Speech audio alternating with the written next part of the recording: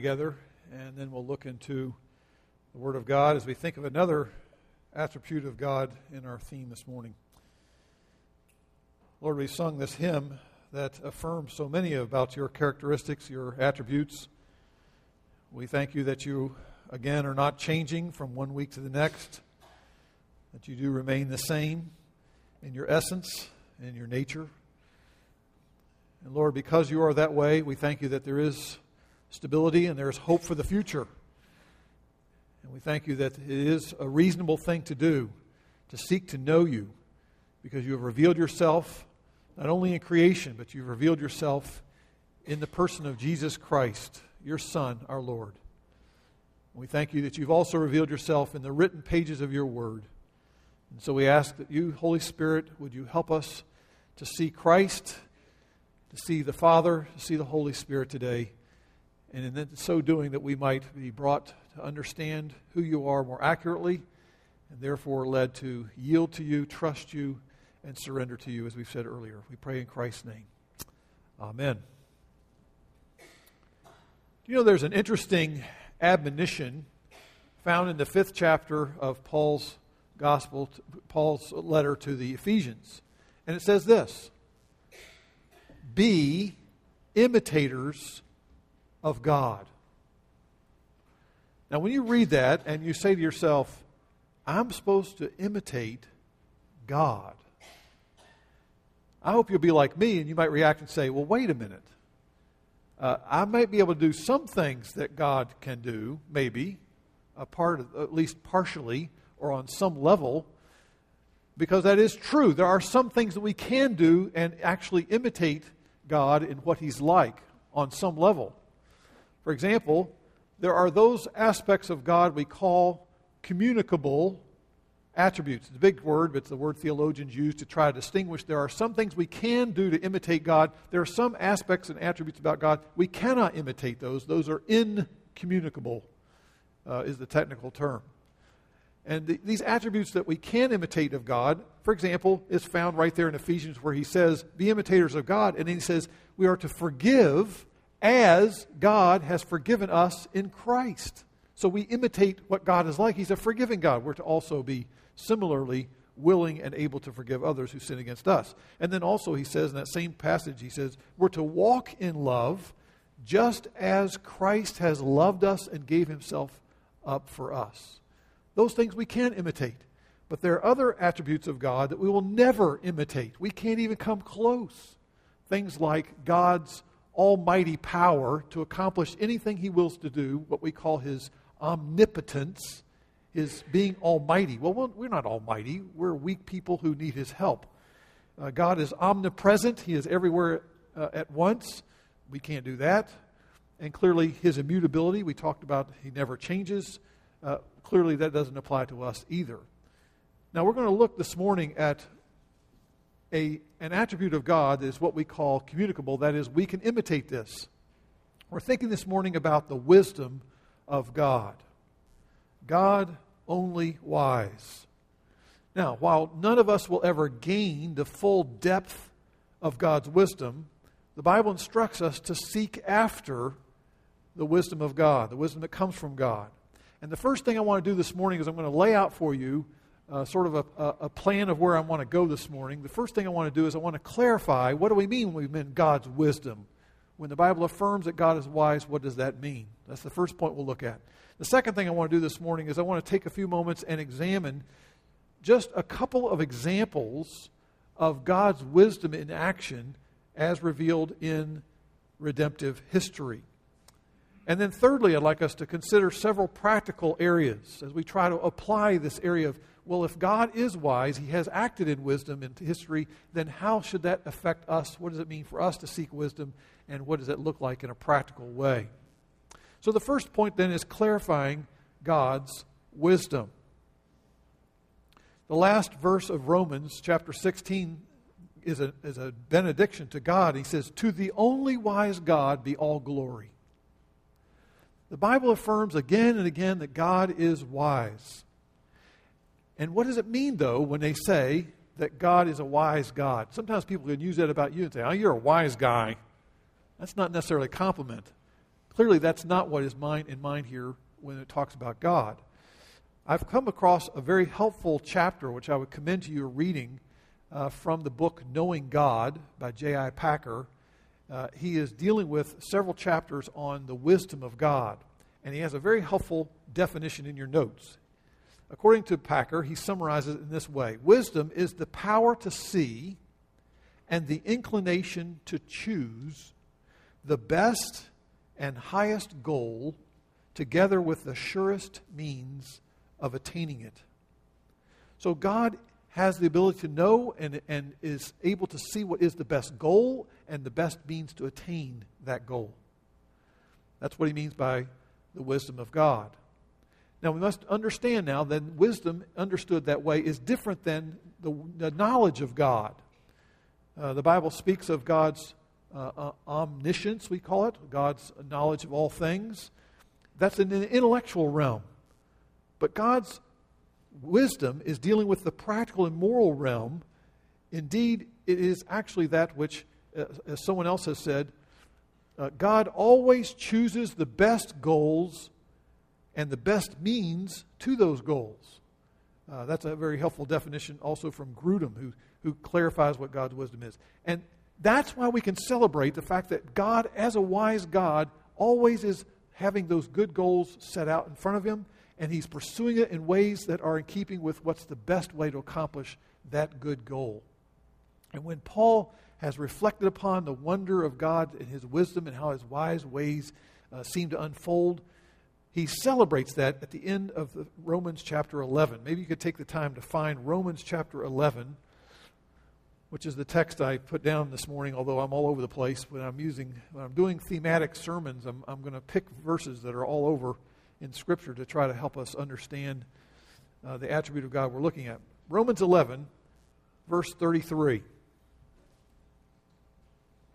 Paul celebrates the greatness of God, having briefly reviewed some ways in which God has worked in history. And he says this: "Oh, the depth of the riches, both of the wisdom and knowledge of God.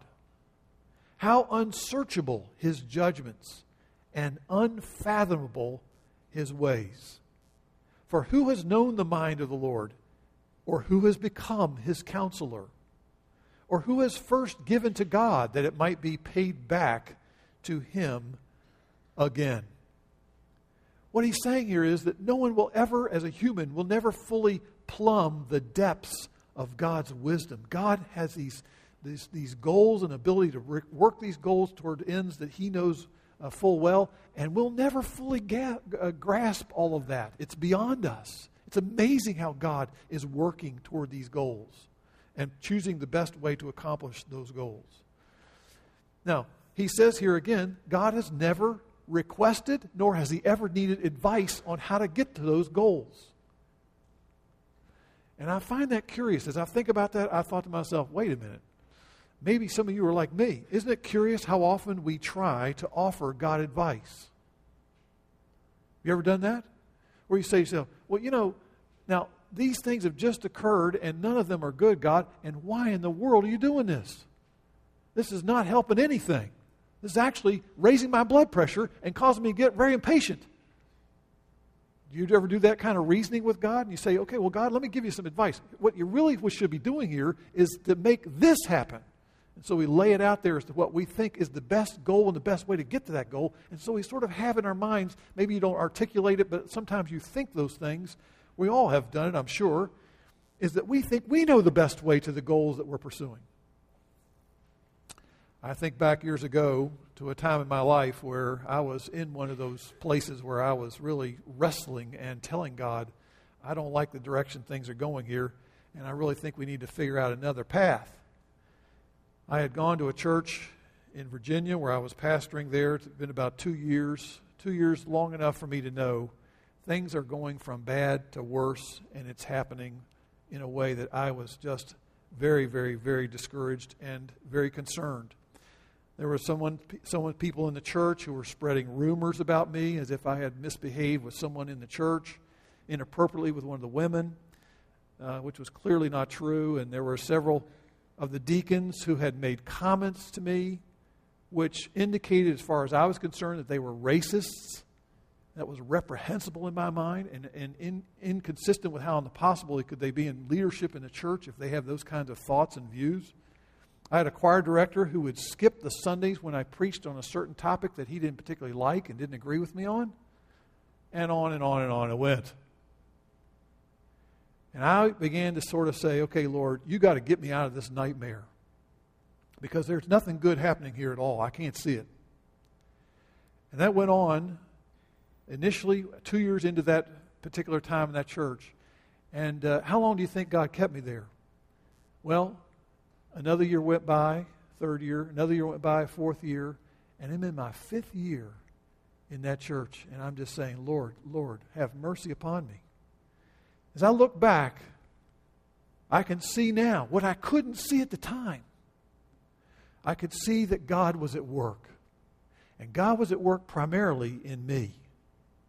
Because God was trying to accomplish the goal that He had for me, that is to make me more like Christ, to make me more mature in my faith in Christ as a follower of Jesus, and to make me learn to trust Him more. God was trying to work that in me, but I couldn't see it at the time, and He was choosing various means to do that, which I thought were absolutely ridiculous. But I learned it over that time, and looking back on it now, I realized I have never prayed as earnestly in my life until that time when I began to really seek God. And I learned to pray more, and I did pray more than I had ever before then. I look back and I realized that God was developing in me areas in which I said, I'm going to persevere through this thing, I'm not going to give up, and I'm going to become a patient man in the midst of trials. That's not something I wanted to learn. I had to learn it. I had no other choice. They owned the house I was living in. What was I going to do?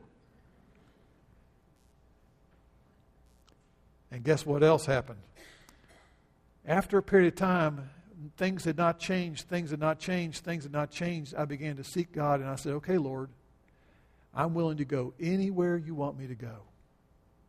Anywhere you want me to go. I hadn't been willing to say that before. I always wanted to sort of stay close to my family, or, kids could see their grandparents or whatever. I wanted to go to a nice place. So I had my agenda. And finally I said, Lord, I'm willing to go anywhere you choose to send me. And I think God has a sense of humor. Because at that point, God said, okay, you who are the West Virginian mountaineer, I'm going to send you to Long Island, New York. Now you laugh, and I laugh as I think about it.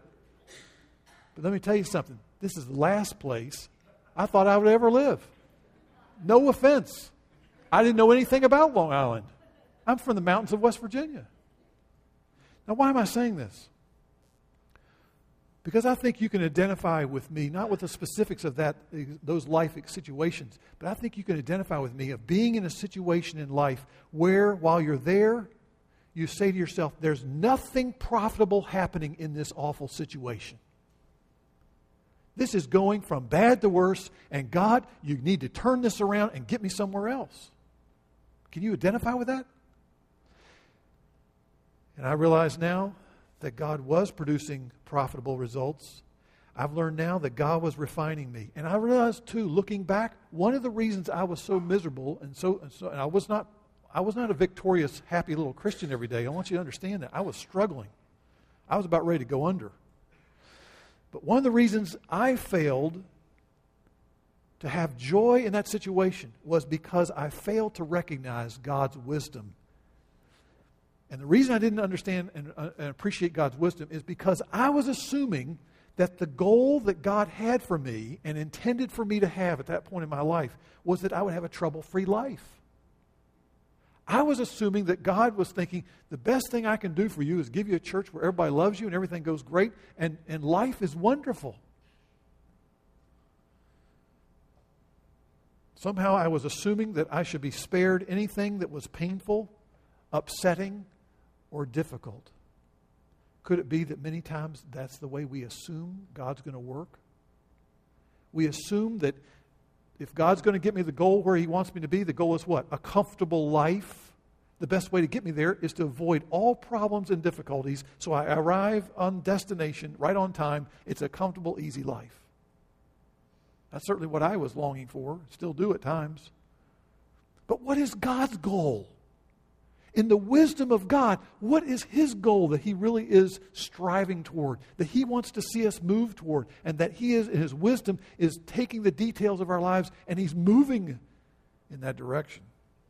Again, I would encourage you to read Packer's chapters in Knowing God book. I'm going to summarize what he says. God's ultimate goal is to bring a great host of mankind to a state in which they please God entirely and they praise God adequately and completely and endlessly. He is looking to bring people to appreciate and enjoy God forever and ever in His presence. And this is where God is all in all to them. A state in which both God and man rejoice continually in the knowledge of each other's love. That's the big picture. That's the big ultimate goal. Now, what's the short-term goal? The short-term goal is that God is going to draw men and women and boys and girls into a relationship of faith and hope and love towards Himself. And that He will deliver them from sin. He will show forth in their lives the power of His grace, and He will use them to spread the good news of the gospel to other people throughout the world. And the more you get yourself confirmed that that's God's goal, then guess what? He can use all kinds of strange, difficult, and twists and turns along the way in order to get us moving in that direction. It's incredible when you look at it. And the verse that affirms that is found in Romans 8:28. I'm going to take just a second and point this out. Page 1347. Page 1347 and Romans 8:28 and 29. Paul's at the point now where he is appreciating the fact that he is so convinced that God is at work through all the twists and turns, the difficult things. He himself has gone through tremendous sufferings, hardships, shipwrecks, stonings, imprisonments, beatings, you name it. He's gone through it all. But what does Paul say? For we know that God causes all things to work together for good. He doesn't say all things are good. He said God works all things together. That's the wisdom of God. Is that God is able to bring those strange things, those difficult things, and He's able to work them toward the accomplishment of the good that He wants to bring about in your life. Now, who is this true of? Who can claim this promise? Well, those people who love God and those people who are called, the called out ones, according to God's purpose. What is God's purpose? Well, He says, for those for whom He foreknew, He predestined to become conformed to the image of His Son, so that Jesus would be the firstborn among many brethren. That is the chief one, the one who's the greatest. So what is his point? Jesus is committed to what? Having people come to faith in Him as He fulfills His commitment to draw them to Himself, and then in so doing, He's going to conform us to the image of Christ, to the character of Christ, so that we become as much like Christ as we possibly can in terms of how we respond to what's going on in life around us. That is amazing wisdom. If you really claim and believe Romans 8:28 and 29, you will join with Daniel in making Daniel's prayer your prayer. He says, let the name of God be blessed forever and ever, for wisdom belongs to Him.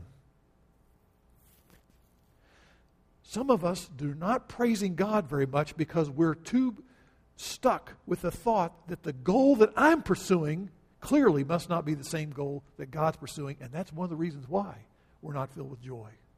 We're not really trusting Him. We're not really on the same page with Him. God in His wisdom is committed to goals that are great goals, and He knows the best ways to reach that goal, including all sorts of difficulties, trials, and challenges and afflictions that we may be called to suffer. Why? To make us more like Jesus, to draw us into faith, and to trust Him and to love Him. It took a long time for me to learn that lesson, folks. I'm still relearning the lesson. But to the degree that I believe that God is wise is the degree to which I know and can share in the joy I have in God's promises and in His person. Let's look at the second one here, follow me here on this examining God's wisdom.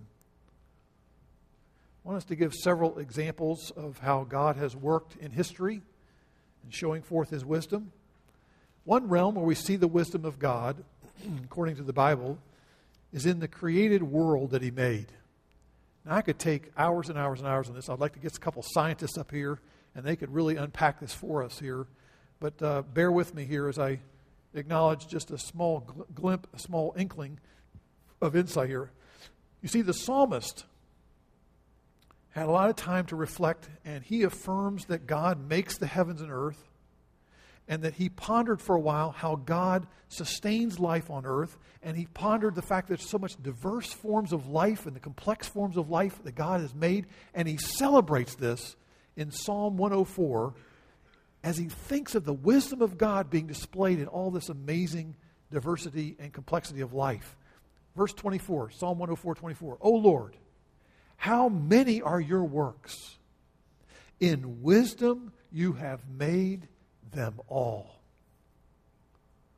If you think about pondering how God has made the world, you will begin to realize it is amazing the kind of wisdom and insight God has. Now, I'll just take a quick example. So just think for a moment what goes on in the process of the rain cycle, the water cycle. You have a rainstorm. This week we had lots of rain. Did everybody think about the power of God when you had all that lightning storm? Boy, I sure did. I thought, thank you, Lord. That's a homework assignment. I'm thinking about your power throughout the week when I heard that thunder and saw the lightning. And so here comes the rain, and it hits the ground, and some of that rain soaks into the ground. Some of that rain washes off, finds its way into streams, finds its way eventually into rivers. Those find their way eventually into larger bodies of water, which eventually become the oceans. And then through the process of evaporation, that water makes its way back up into the atmosphere. Eventually it hits little particles of dust and whatever, and all this complicated stuff about how rain happens. And then it rains again. God in His wisdom has ordained all that. It's amazing. Proverbs 3:19-20. The Lord by wisdom founded the earth. By understanding He established the heavens. By His knowledge the deeps were broken up, and the skies drip with dew. Do you ever ponder how complex the human body is? It's amazing kind of wisdom and insight that God has done. Refreshing rain and the hot, humid days of summer accomplish God's purposes. They sustain life. These are just a few examples in the created world order. We could go on and on. Just look at the human eye, the brain, whatever. There's all kinds of insights there. But the second area I want to focus on as another example of God's wisdom is the realm of redemption. Redemption. Now, I'm going to give several examples here. Follow along with me here. I know it's going to come at you real fast, but one example of God's wisdom is trying to make sense of the fact that Israel, the nation of Israel, all these Jewish people, for some reason, did not welcome and embrace Jesus, their Messiah, in a very widespread fashion. Essentially, the majority of them rejected Jesus as Messiah when He came in the first century. Now, how do you make sense of that in the program of God when God has all these promises and all these plans He's going to do with Israel? Here comes the Messiah, and boom, vast majority of them say, He's no Messiah we're waiting on, and they reject Him. Well, if you read Romans 11, you begin to realize that when Jesus was rejected as Messiah, there nonetheless was a true remnant of Israel that has remained. And in His wisdom, God has brought about good results out of this obstinate, determined rejection of Israel. And the Bible goes on to explain as Paul unpacks this thing. He says the partial hardening of Israel is actually accomplishing a greater good, and that is it brings in the Gentiles. As he calls grafting them in to this stock of this olive tree that God is growing. He uses that to talk about Israel as the olive tree. He grafts in this wild shoot called the Gentiles. And one day all Israel is going to be made jealous as they see all of this growing added part of the Gentiles. They're going to be grafted back in someday. And God's wisdom, I'm convinced, is too deep, It is too profound for us fully to fathom. But Paul says, listen, God is accomplishing his goals. He knows the right way to do it, and he's doing it according to his wisdom. People in the first century couldn't get past that. They couldn't understand. It didn't seem to make sense to them. Paul is reflecting on it. He's saying, you don't understand the wisdom of God. Second example, I want to talk about the wisdom of God and redemption, is how in the world do you solve a tension between God and his desire to enforce justice, to bring justice to bear in this world, that is, to make sure that when people have done wrong and broken his laws, that there is just consequences that will flow from that. He is a just God. But how do you resolve the tension with that in God and God's mercy, where God longs to have compassion on those who are undeserving and who are in desperate need? And the answer is found in the incarnational ministry of Jesus Christ. Jesus came as the personification of wisdom. 1 Corinthians 1:30. Even though Jesus was sinless, that is, he's innocent of doing anything wrong according to the laws of man or according to the laws of God.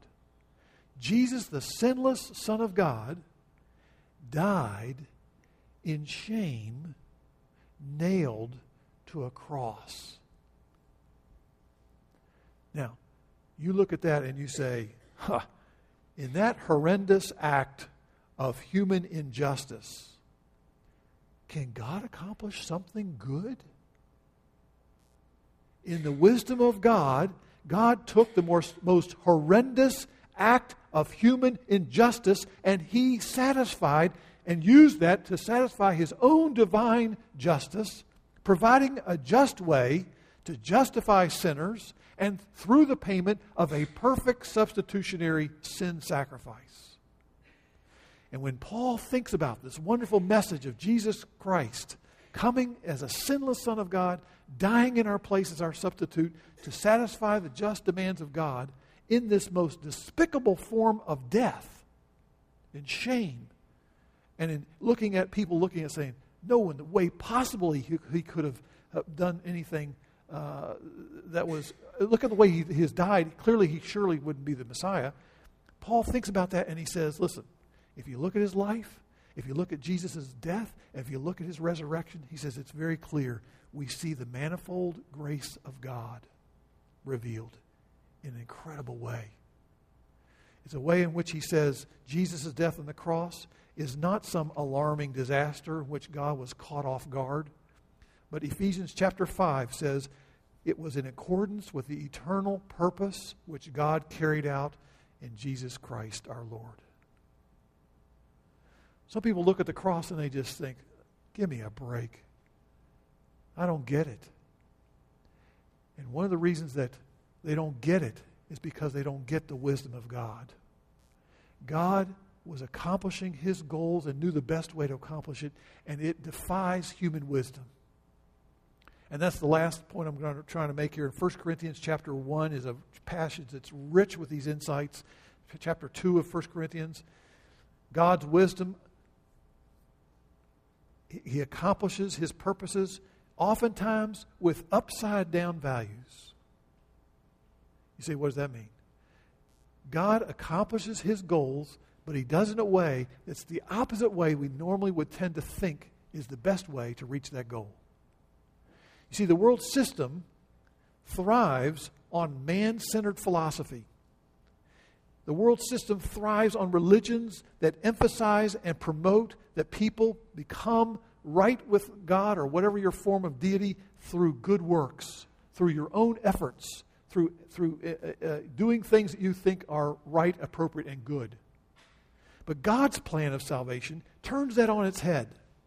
1 Corinthians 1:21 says this, in the wisdom of God, the world through wisdom did not know God.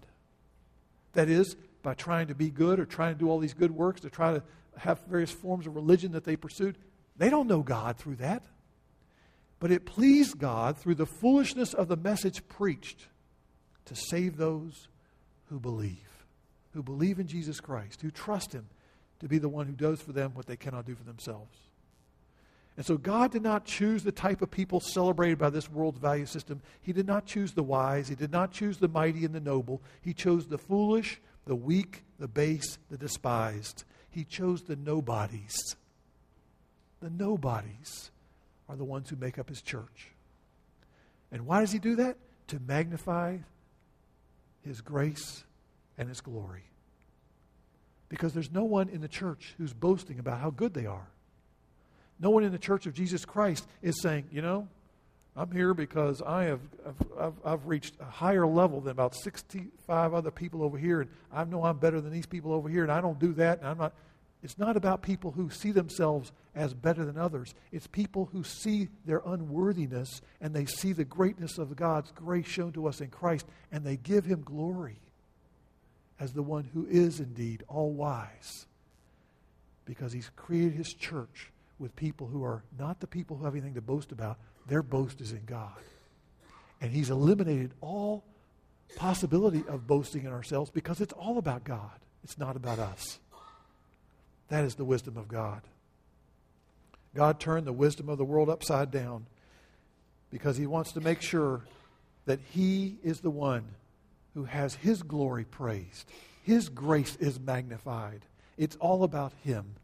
And he does it through his church. Sinclair Ferguson has a great quote. I put it, I think, in your notes. He summarizes God's wisdom this way. God puts his glorious purposes into effect in order to demonstrate his perfect knowledge, sovereign power, and infinite grace. God's wisdom is evident as he takes the raw, fallen materials of this world and its history to weave a garment of praise and glory for his name. Think about it. The day that Jesus was nailed to that Roman cross was a day when the powers of darkness really began to hoop it up. They were thinking, oh boy, here we go. He's going to be on that cross. He's gone. He's going to be destroyed. And Jesus' followers wondered to themselves, how could such a horrendous event somehow transpire? And how would God use this at all? Things have fallen apart here. But God in his wisdom vanquished Satan and his army of evildoers. He provided salvation to those who will repent of their sin and trust in Christ, and gives us a hope for power to work in us to make us new creations in Christ, all for the praise of his glorious grace. That's the wisdom of God, my friend. Well, thirdly, I want us to think now, how do we gain wisdom from God? Gaining wisdom from God. Well, you know what book I'm going to run to, don't you? James, the book of James. It is the New Testament wisdom literature, someone has called it. The book of James. Find your way there if you would, because James has emphasized the importance of being committed to proper goals, adopting the best way to pursue those goals. In the 3rd chapter of James, he makes an interesting contrast. He says, you want to see what kind of wisdom you're following? Then look at the fruit of your life. And you'll begin to see what kind of wisdom you're pursuing. There's worldly wisdom versus heavenly wisdom. Worldly wisdom is the wisdom that says, I'm going to pursue selfish goals. I'm going to go after what I need most, and I'm going to make myself the most important person in the world because I am, and so therefore it's all about me. If you're going to live that life that believes that and pursues that, then he shows forth at the end of chapter 3, the fruit you're going to see in your life is bitter jealousy, selfish ambition, arrogance, which leads to what? Instability. So you have the breakdown of marriages, you have breakdown of homes, you have breakdown of relationships in the workplace, breakdown of things in society. It all begins to become unstable, even in churches when people live that way. But heavenly wisdom, James 3:13-18, heavenly wisdom produces what? When I am committed to saying, Lord, you are all wise, and I'm going to seek to adopt your ways of living and apply your truth to my life so that I can attain the same goals that you want me to pursue in ways that are appropriate and honorable, then the fruit of that, here comes the fruit of gentleness, the fruit of good behavior, which leads to righteousness, peacefulness, and integrity. Wow. Do we need that in our world today or what? To have have your family or your life, your own life, characterized by righteousness, peacefulness, and integrity. That's when we say, Lord, I want your wisdom worked out in my life. You say, well, I don't have that wisdom. I mean, look at my life. I fall very far short of that. James 1 tells us, if you lack wisdom, what are you supposed to do? Just give up? If you lack wisdom, then go ask your neighbor for suggestions on how to live a successful life. No, if you lack wisdom, let him ask of God. It is God who gives wisdom to all generously and without reproach, and it will be given to that person. God knows we need wisdom. And what's wonderful to hear at this point is if you come and ask wisdom of God, guess what? God is not going to wag his finger and say, hey, what's wrong with you? What are you doing? Come and ask me for wisdom. Have you ever been scolded when you're asking for something? God is not going to scold you when you ask for wisdom. He's more than glad to extend wisdom to you when you seek him for it. He will give it liberally to you. He wants you to be wise. God supplies wisdom, not somehow just coming out of heaven and sort of landing on your breakfast table in the morning. He imparts wisdom to us through his word. And I would encourage you, as you think about Proverbs, we're told that the Lord gives wisdom. Proverbs 2, verse 6. He gives wisdom from his mouth come knowledge and understanding. If you learn to understand how God has spoken to us, so much truth in his word, you will begin to understand and see the goals more clearly, what he has in mind, and understand the best ways to move toward those goals. It is the resources of God's word and of his grace through the Holy Spirit applying the word to our lives one day at a time.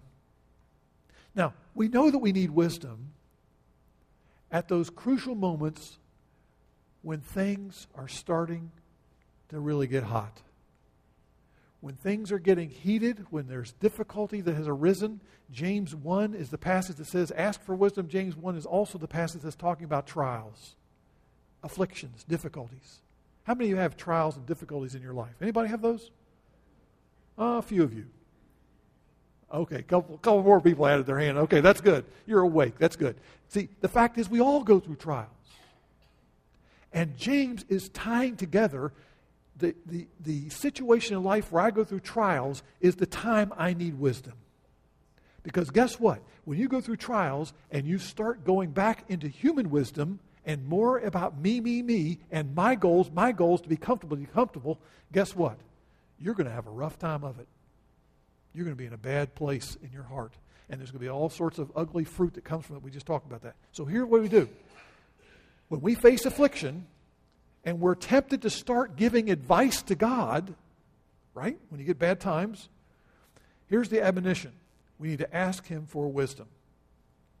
Now, let me just take and jump real quickly here to one more passage in James. Follow me now, because this all fits together.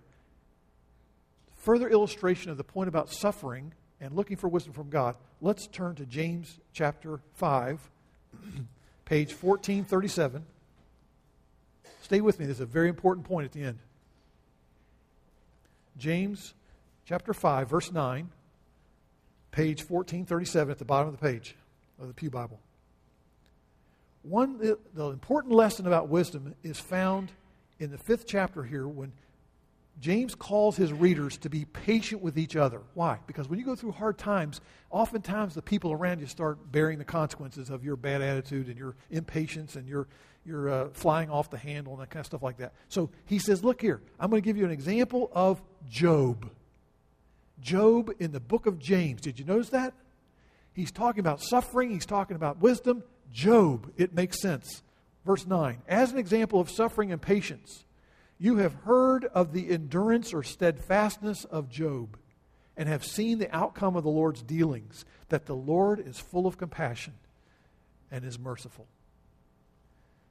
Now here's Job. You know the story, most of you who do. Job is a well-to-do individual who is blameless and he's upright. You've got to know that. He is doing the right things. His heart is right toward God, and he is a person who has a good heart attitude and knows God accurately as who he is. And yet, in the midst of all that, for unknown reasons to Job, he suffers tremendous loss. I mean, we think about the loss we're reading about in in what happened the last couple of days in Aurora, Colorado. You talk about loss. Job deals with it. He lost all of his wealth. He was very wealthy. It's as if the stock market crashed one day. And he loses all of his children in a disaster, and he loses his health. He is in a tough, tough spot. And he struggles in the midst of this. He struggles with what's happening because he knows God. He knows right theology about God, and he knows that God is wise. He says so in the book numerous times. He affirms, God, you're wise. But he's struggling with the fact that he wants God to give him answers about all these things. And so he says, okay, God, I want to put you on the witness stand. I got some questions for you. I want you to answer my questions. And after a long exchange, and the book is very long with this exchange between these three quote-unquote friends, they're not much friends if you ask me, and they've got bad theology, finally God speaks to Job. And what does he say? Well, I won't take the time to look through it all, but chapter 38 of Job, he starts asking questions. I mean, it is rapid-fire questions to Job. Job, where were you when I laid the earth's foundations? Job, does the hawk take flight by your wisdom? Does he spread his wings toward the south? He starts asking 64 questions of Job. Everything from the boundaries of the oceans to the movement of what appears to be the movement of there is movement among the heavenly bodies in the skies, to all sorts of instinctive behavior of animals. He just quizzes him. Say, okay, Lord, do you understand all this stuff? And the one who knows all the answers is the one who says, I'm the one who's going to ask the questions here. And what he's saying to Job is, Job will affirm that there's much wisdom in God. Look at the way he made everything. He can affirm that. He doesn't understand everything in nature, but he affirms that. And now something has happened in his life where he wants God to explain everything. And what happens here at this point is Job eventually realizes that when God asks those questions, he says, okay, I'm putting my hand over my mouth. I'm going to stop ask questions. And I want you to think about this for just a moment. Rather than find fault with God, he now humbles himself, saying, okay, God, you don't owe me an answer. And I thought this is a very helpful point here that Philip Ryken gives in his book called Discovering God. He says this: we should not expect God to give us all the answers. God has not chosen to reveal, and hence we do not know the details of God's plans. We know the goals. We know that God's wise in knowing how to get to those goals, but God does not tell us always the details about what he's doing. And God has revealed some of the reasons for suffering in his word, and there are some listed in your notes. You can look them up. There's others in the Bible. We can add to that. But he goes on and says, the world is full of things that we cannot explain or control, right, in the natural realm. But we simply accept those things as a matter of course, right? Do you understand all the complexities of what happens in the heavenlies, or what happens with all the wildlife around you? Do you understand all the ins and outs of how these birds can migrate from one point to another point, find their way over thousands and thousands of miles they fly? Can you understand all that stuff? I just believe God's wise. Similarly, if God has enough wisdom, it's right in your notes here, if God has enough wisdom to manage the boundaries of the sea, the motions of the heavens, and the instincts of the animals, he has more than enough wisdom to run your life. Now, do I get an amen on that? That was an amen point. If God has enough wisdom to operate all the natural realm, which we know he has tremendous wisdom to do that, he has more than enough wisdom to run your life. And then he quotes Thomas Boston, a pastor in the 1800s, who said this, quote, to this wise God we may safely entrust all our concerns, knowing that he will manage them all so as to promote his own glory and our real good. I don't know what you're going through in your life. You may be going through what I was going through 18 or 19 years ago. You may go through something like that in the future. But I hope you'll not forget that in the midst of a storm, God alone is wise. We won't know all the reasons. We don't know all the details. We don't know all the answers. All the questions will not be answered. But my friend, you're left with the truth that God is wise. And it leads us right back to the cross. The cross reveals the wisdom of God. It looked to be the worst disaster that possibly could take place. It's turned into the greatest hope and the most glorifying, God-glorifying, and God-blessing thing that's ever happened in the earth. Let's pray.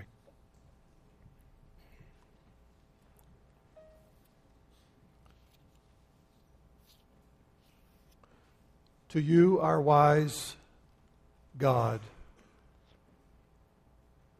we offer our prayer this day. For Father, we want to say, first of all, forgive us for offering you our puny advice. Forgive us for challenging, Lord, the goals that you have set and the different means and ways in which you're pursuing those goals. Forgive us, Father, for our insistence that we get answers to all of our questions at times. And I pray, Father, that you would humble us today, that like Job, that you would help us get to the point where we put a hand over our mouth and stop putting you on the hot seat to answer all the questions we want to know. And Lord, that we would learn to appreciate and value and sense the wonders of your wisdom. That we would end up being like Paul, who, upon thinking through the greatness of your plans and how you've done things in history, that we would be able to say, oh, the depth of the riches of the wisdom that you have. How unsearchable are your judgments, and your ways are beyond even understanding.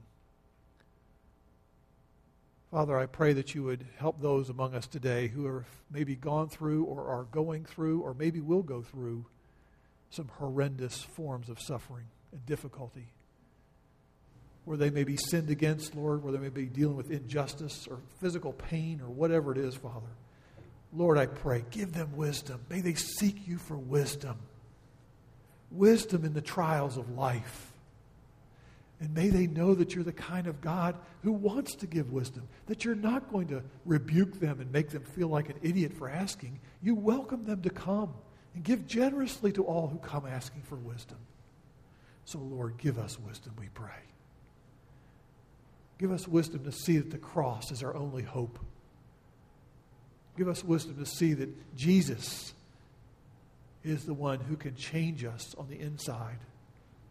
He can give us joy and peace and hope and love unending and a new heart and new motives and new desires and new longings.